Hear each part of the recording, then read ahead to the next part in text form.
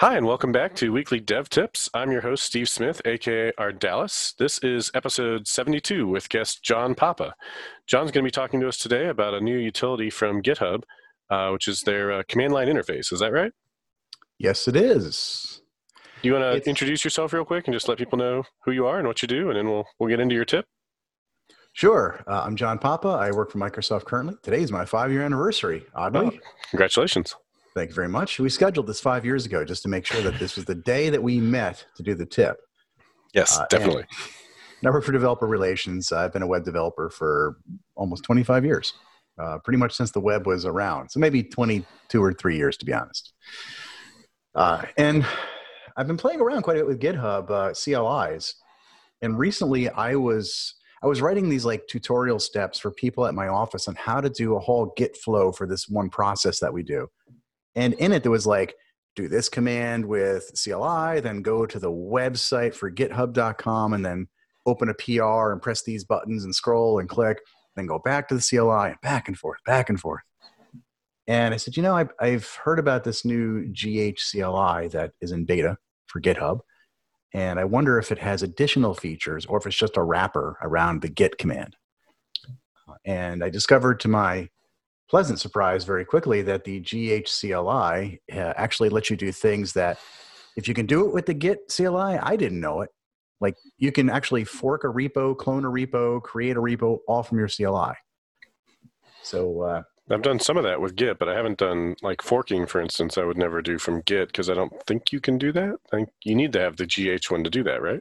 Yeah, I mean, let's be honest. If you can do it with the normal GIT Git CLI, I don't know either.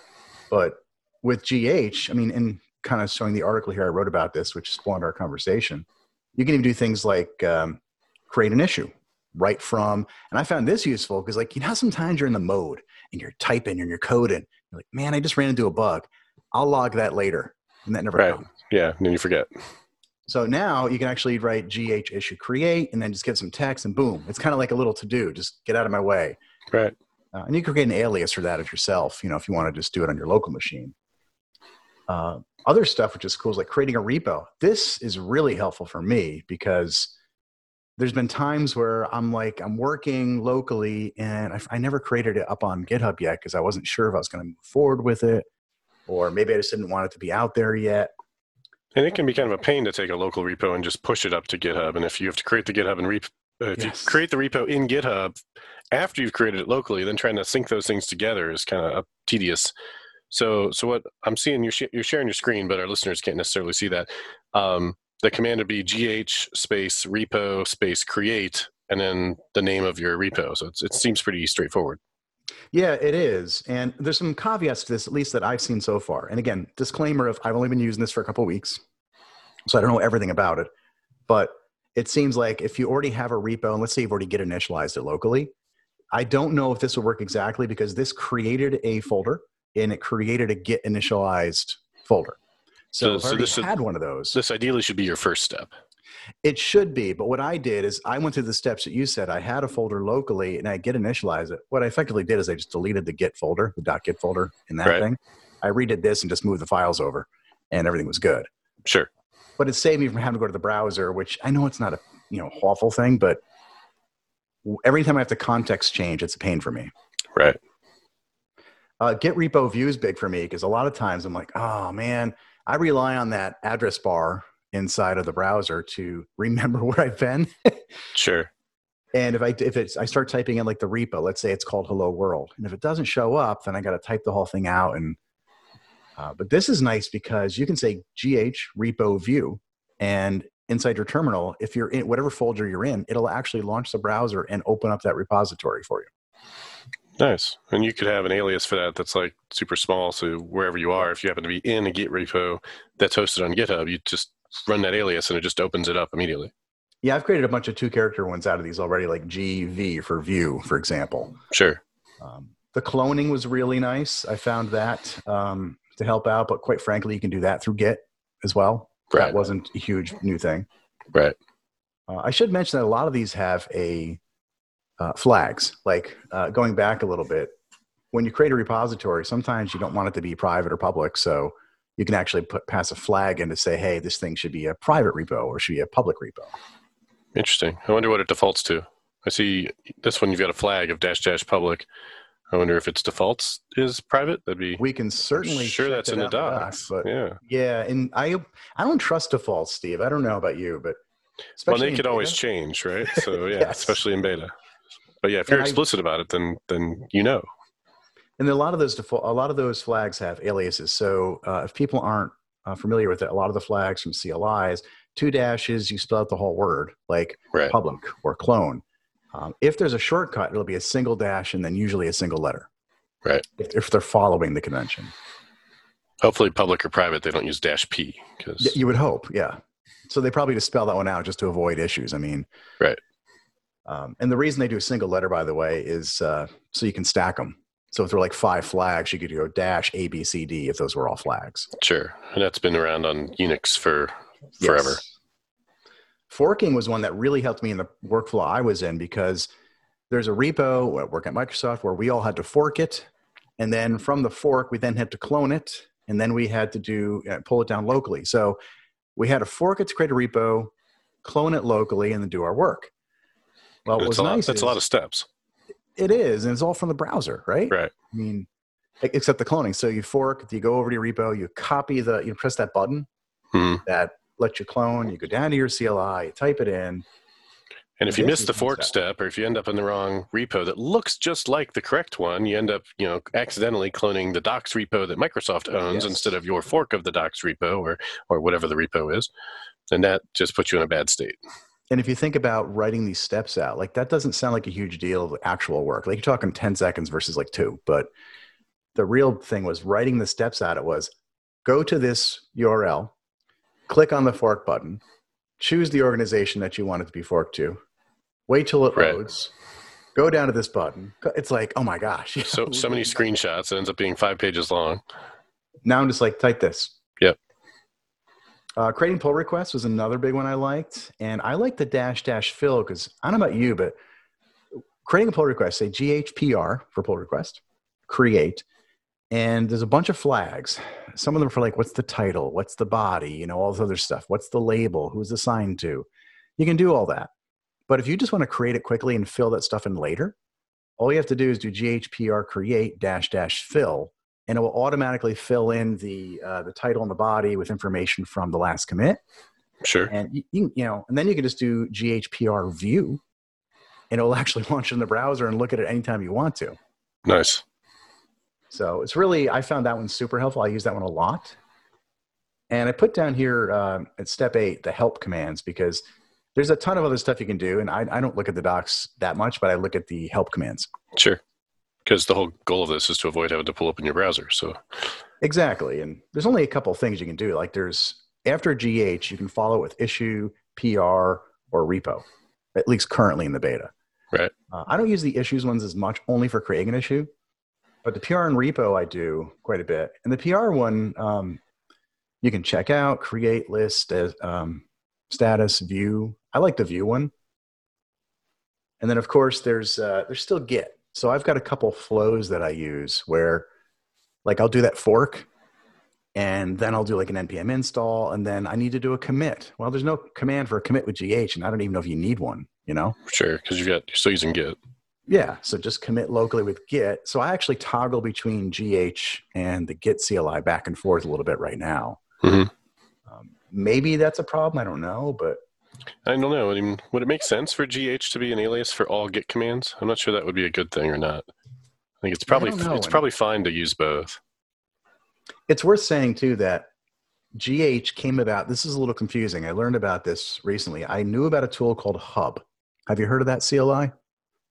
I'm not sure. I knew there was a previous GitHub CLI, and I think I'm just thinking of the GH one because it's been out for a while now, right? So Hub has been out for a while. There's a history on this, by the way. So I knew of Hub, which was the one I think you're referring to, and that one is being replaced by GH now, and they even list that in their docs. Okay. But I was talking with somebody else the other day who said, "Wait a minute, Hub. There's actually an older Hub." And the older Hub CLI wasn't owned by GitHub, and then GitHub created Hub, their own, and took over that CLI which is the one that's available today. Okay. Amicably, now with hopefully. GH. So there's a history about it. There's actually a blog post. If you're really interested in reading it, you can look at it at the GitHub CLI docs. They actually mention Hub somewhere in here. Okay. I'm not that interested in it, but if you are, or anybody else listening is, they can go check it out. But here's the documentation on their site. There's a GitHub page for it. The actual page to go to is cli.github.com. All right. Which makes it look and feel more official, right? And you can learn about the overview. There's actually a Google form, which is a feedback form. They're asking for people who try it out to give them feedback.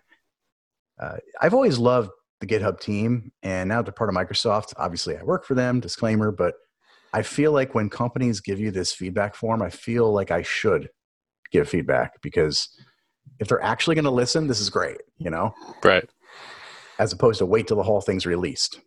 Yeah. And even if they don't give you that, usually Twitter these days people will listen to, if only to try and keep a lid on bad PR, right? So yeah, they'll be there. But I agree with you. If they're willing to listen and they act like your feedback matters in a way other than that's good feedback, right? And then ignore you. I think that's definitely a good sign. Thanks for the feedback, Steve. Yeah. That's like at Disney World. Have a Disney day.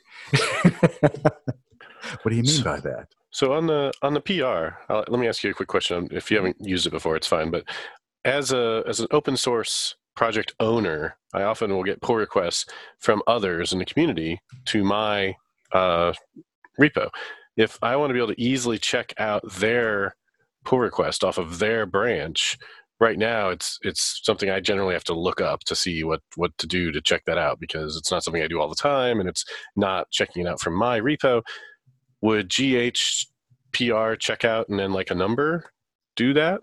Do you know? Have you tried that? Yes. So hold on, I haven't used it on this computer yet. I have 3 computers. Yep. So I'm just authenticating. So if people are watching, they're seeing me authenticate with it. And now I'm looking at it. So when I ran GHPR status, you can see this particular one doesn't have any for me, created by me, or on the current branch. Okay. But if you did something and let's just make this visual. If I go up to Peacock and GitHub. Right. And what is this? This is my open source project, which colors VS Code. Okay. And there's a bunch of pull requests, which are automated ones, but they're still pull requests. So 376, for example. Yep. So you can do GHPR, and let's just use the help command to see what happens.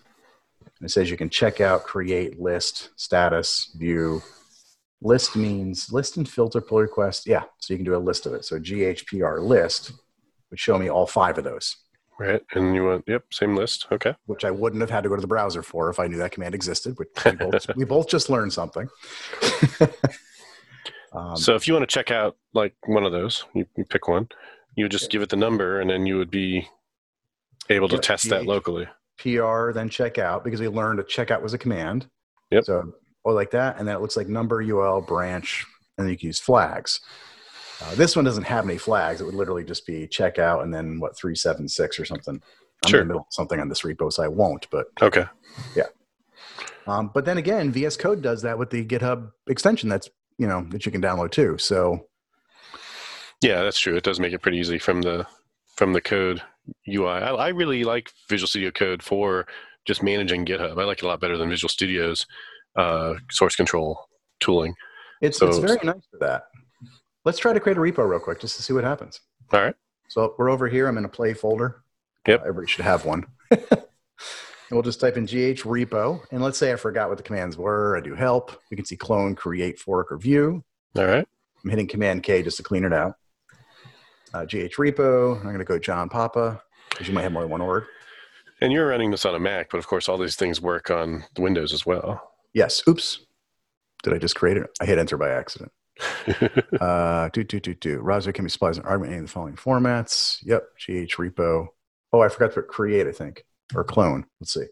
Right. You didn't give it a command. You just gave it a repo name.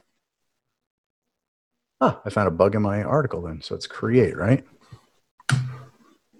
Well, let's go back and look. Oh, you're right. Repo help. Yeah. GH repo. Oh, you put fork after in your article. Maybe is that what it should be? Yeah, we'll type it real quick and find out. Let's call this one Steve Tips. Steve. Typo. Well, it will never work that way. You know that. GH repo create Steve Tips, and let's clone it just to see if it actually yeah. All right. does so. Unknown flag clone. Okay, so clone you can't do there. Oh, it's because that's on the fork command. Right. So this one will actually create it. You don't need to clone it because you're going to have a local version. It's asking you right there. All right, cool. Now, do you want a local project directory for this? Sure. Yes is the default. Now, if we go into Steve, we can see that we've got a Steve folder. There looks like there's nothing there. If I open this up in VS Code, I'll bet you we see it's been get initialized, though. Meaning like... you don't have a .git folder. Yeah, which is hidden right there, but yeah. Yeah, okay. If you do an ls-al or something on here, shouldn't it show it to you? Should, and we should be able to do GH repo view. And now notice it opens up in the browser. It's private by default. So there it shows you the default is private. Excellent. Cool. All right. Well, that's an awesome tip. I think that's enough for one episode. Thanks a lot for being on the show, John. Is anything you're working on right now that you want to share before we wrap it up? Yeah, I've been working on quite a bit actually with Learn modules for Azure. And I just wrote a Learn module, which is a self-paced tutorial for 45 minutes up at docs.microsoft.com/learn. And it's all about moving Express to Azure Functions. Cool. That's great. I'll make sure to include all those links and resources and the repos and the docs and the article in the show notes for this week. Awesome. Thanks, everybody. This has been another episode of Weekly Dev Tips. Stay subscribed, and next week we'll share another great tip.